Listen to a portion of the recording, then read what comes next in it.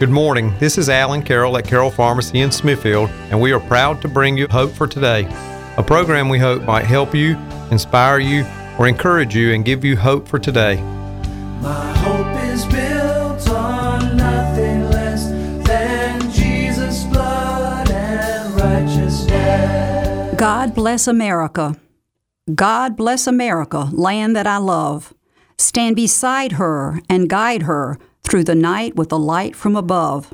From the mountains to the prairies, to the oceans white with foam, God bless America, my home, sweet home. God bless America, my home, sweet home. If tomorrow all the things were gone I worked for all my life, and I had to start again with just my children and my wife, I thank my lucky stars to be living here today, 'cause the flag still stands for freedom, and they can't take that away. And I'm proud to be an American, where at least I know I'm free, and I won't forget the men who died, who gave that right to me. And I'd gladly stand up next to you and defend her still today, 'cause there ain't no doubt I love this land. God bless the USA. From the lakes of Minnesota to the hills of Tennessee, across the plains of Texas, from sea to shining sea, from Detroit down to Houston and New York to L.A., where there's pride in every American heart, and it's time we stand and say that I'm proud to be an American, where at least I know I'm free, and I won't forget the men who died, who gave that right to me. And I'd gladly stand up next to you and defend her still today, 'cause there ain't no doubt I love this land. God bless the USA. Welcome back to another edition of Hope for Today. I have just read words from two very famous songs in which both ask God to bless our country. God Bless America, written by Irving Berlin, and God Bless the USA, written by Lee Greenwood. Even though my husband has advised me not to say anything about the election, I just think I should at least give it a passing mention. Something that has consumed so much time and money in mostly negative advertising over the last several months deserves at least a cursory mention. I am thankful that this election season is over, and I am thankful to live in the United States of America, the country I believe to be the greatest country in the world. On Wednesday morning, after the majority of the votes had been counted, some folks were glad, and some folks were sad, and some folks apparently were even mad. But it was several more days before an apparent winner was announced. No matter which candidate you were pulling for, I hope you can agree with me that we do live in a great country, and hopefully we will have a smooth transition of power, which of course cannot be said for many countries around the world.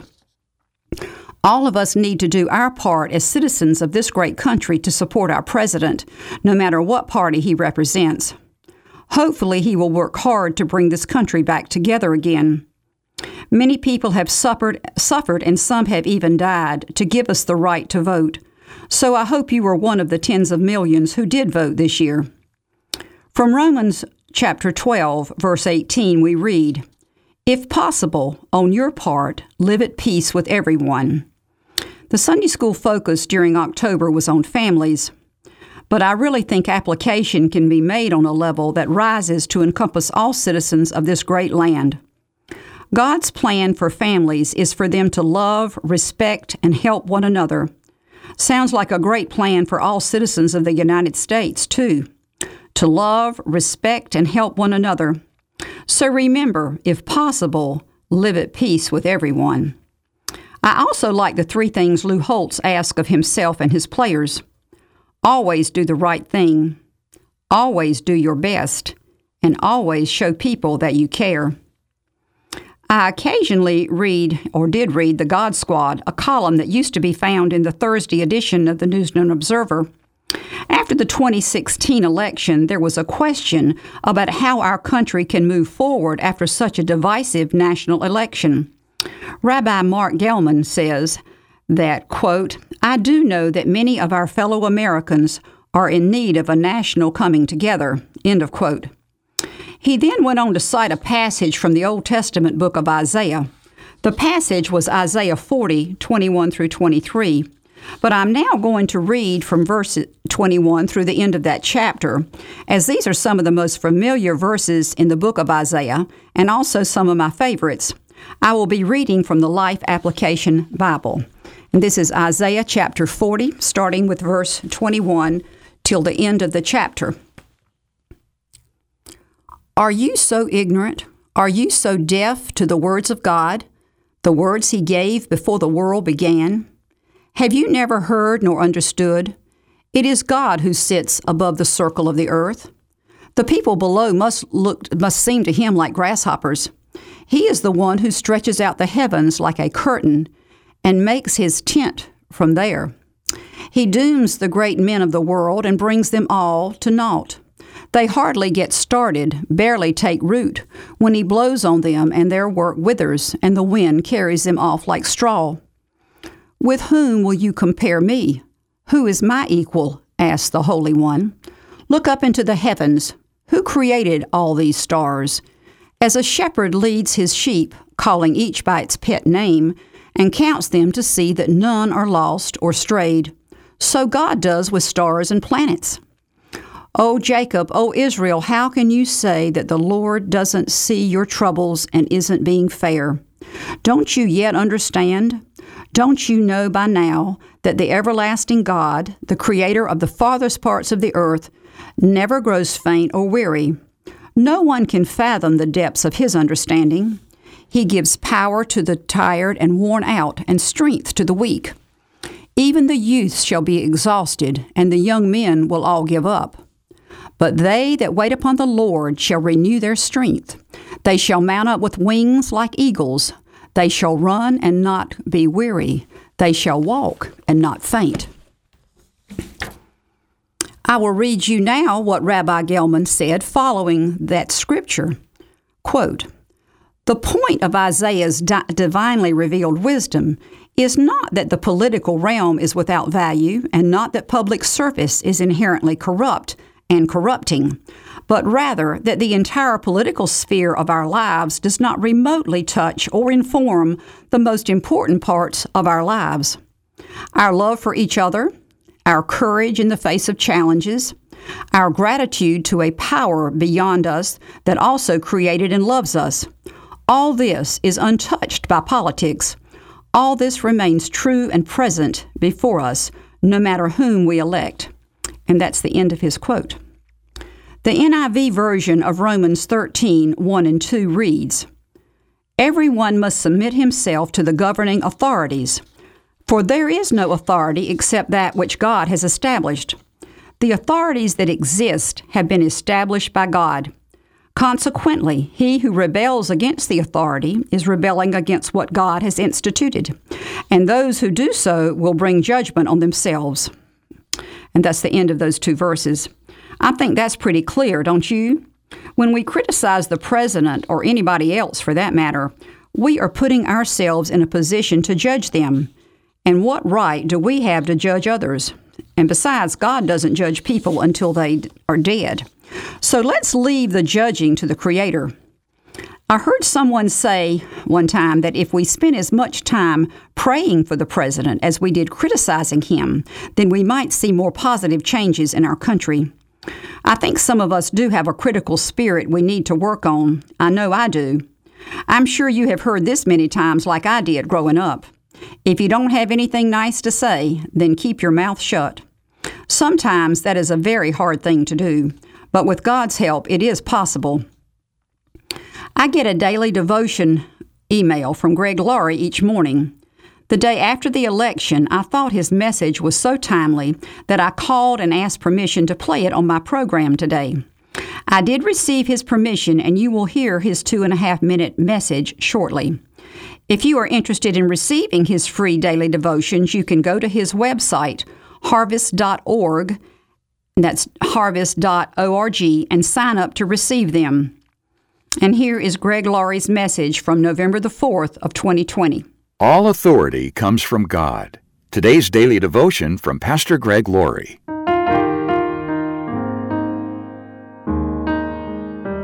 Our scripture reading today is from Romans chapter 13, verse 1. Everyone must submit to governing authorities, For all authority comes from God, and those in positions of authority have been placed there by God. God establishes governments, and those who are in power, presidents, vice presidents, senators and congressmen, governors, mayors, or whatever their roles are, have been placed there by God, whether you voted for them or not. We're living in politically charged times with disagreements over so many issues, yet God has put government in place. Romans 13:1 tells us everyone must submit to governing authorities, for all authority comes from God, and those in positions of authority have been placed there by God. When Paul wrote these words, he was living under Roman jurisdiction. Rome was running the known world for the most part, and Caesar Nero was in charge. Now, some Caesars were worse than others, but Nero was probably the worst of the lot when it came to persecuting the church. Nero hunted down Christians. He executed them. He tortured them. He fed them to animals to entertain people in the Colosseum. Yet Paul wrote, those in positions of authority have been placed there by God. That's pretty radical for Paul to say. I've had the opportunity to go to the White House and pray for the president on more than one occasion, and afterward, some people criticized me for it. But why would I not want to pray for the leader of the free world and ask God to guide and direct him? I feel it's my responsibility. I also think that when we isolate ourselves and allow ourselves to become so partisan in the way we view things, we're not thinking like Christians. Don't think like a political pundit. Think like a follower of Jesus Christ. We're part of the kingdom of God, and as representatives of Jesus Christ, we should seek to influence everyone with the message of the gospel. That includes those who are in positions of power.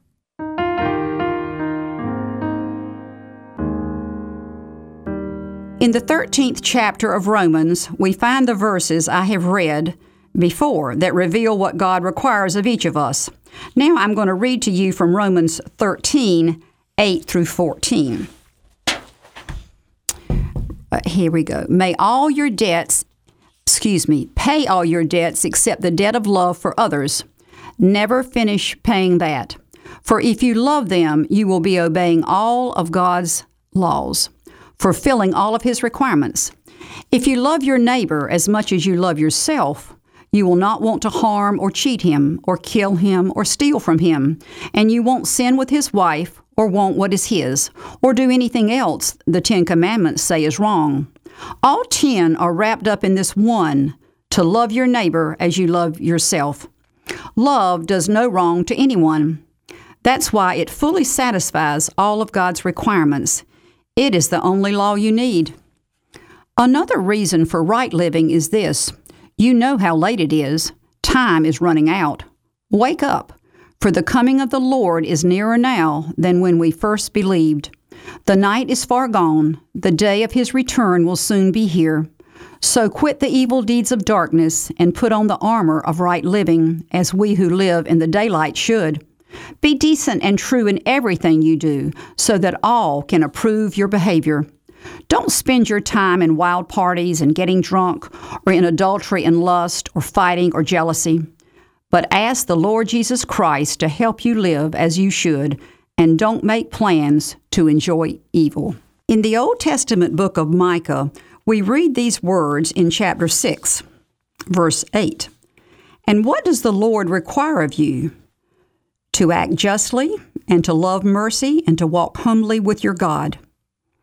Our hope for today does not, nor should it, rest in the President of the United States, nor any other person or thing in the world. If it does, then we are setting ourselves up to be disappointed. Our hope needs to be in the one who made the heavens and the earth, and in His Son, Jesus Christ. We need to develop a strong relationship with Him, getting to know Him better by studying His Word, the Bible, by praying to Him and asking Him for illumination, by going to church if possible, and if not possible, then by listening to sound Bible teaching on the radio or television. In Psalm 39:7, we read, And so, Lord, my only hope is in you. Where is your hope for today? As Thanksgiving Day is fast approaching, let us count our many blessings, as the old hymn says. Count your blessings, name them one by one. Count your many blessings, see what God has done. I want to read you a brief biography of the man who wrote this hymn, Count Your Blessings. His name is Johnson Oatman Jr., and I'll be reading from the Then Sings My Soul book of hymn stories written by Robert J. Morgan from his book number 1. And the verse at the top of this short biography is this one from James 1:17. Every good gift and every perfect gift is from above and comes down from the Father of lights, with whom there is no variation or shadow of turning. It's impossible to be thankful and at the same time grumpy, cantankerous, critical, or ill-tempered. That's a lesson Johnson Oatman wanted to teach young people in his song, Count Your Blessings. Johnson was born in New Jersey just before the Civil War. His father had a powerful voice, which some people claimed was the best singing voice in the East.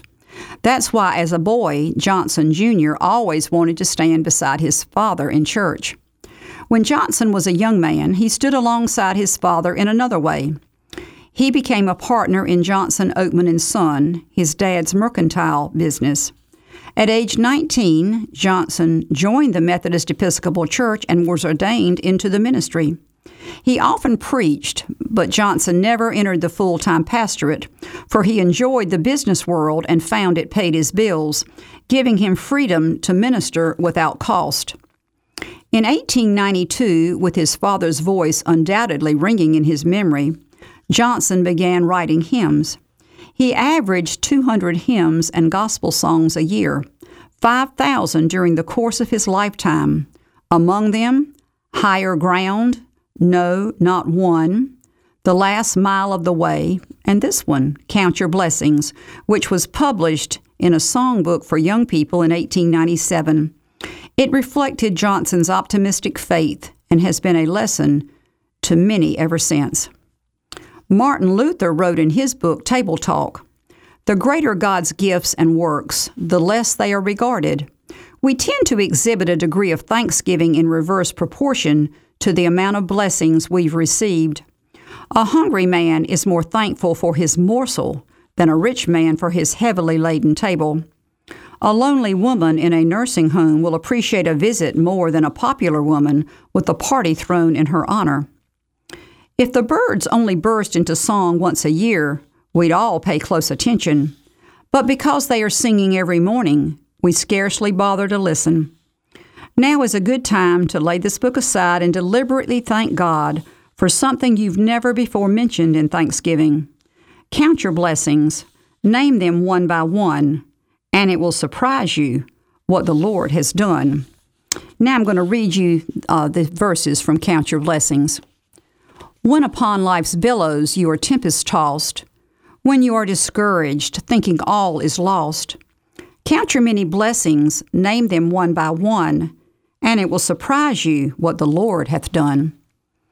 Are you ever burdened with a load of care? Does the cross seem heavy you are called to bear? Count your many blessings, every doubt will fly, and you will be singing as the days go by. When you look at others with their lands and gold, think that Christ has promised you his wealth untold? Count your many blessings money cannot buy, your reward in heaven, nor your home on high. So amid the conflict, whether great or small, do not be discouraged, God is over all. Count your many blessings, angels will attend, help and comfort give you to your journey's end. And that was the words from Count Your Blessings, a song written by Johnson Oatman Jr. I would also like to recognize all the veterans for their sacrificial service to our country. Veterans, we owe you a great deal. Thank you. And now I want to leave you today with this verse from Romans 12:12. Be joyful in hope, patient in affliction, faithful in prayer. Thank you for listening. When upon life's billows you are tempest-tossed, when you are discouraged thinking all is lost, count your many blessings, name them one by one, and it will surprise you what the Lord has done. Count your blessings, name them one by one. Count your blessings, see what God has done. Count your blessings, name them one by one. Count your many blessings, see what God has done. Are you ever burdened with a load of care? Does the cross seem heavy you are called to bear? Count your many blessings, every doubt will fly, and you will keep singing as the days go by. Count your blessings, name them one by one. Count your blessings, see what God has done. Count your blessings, name them one by one. Count your many blessings, see what God has done. So amid the conflict, whether great or small, do not be disheartened, God is over all. Count your many blessings, angels will attend. Help and comfort give you to your journey's end. Count your blessings, name them one by one. Count your blessings, see what God has done. Count your blessings, name them one by one. Count your many blessings, see what God has done. Count your blessings, name them one by one. Count your blessings, see what God has done. Count your blessings, name them one by one. Count your many blessings, see what God has done.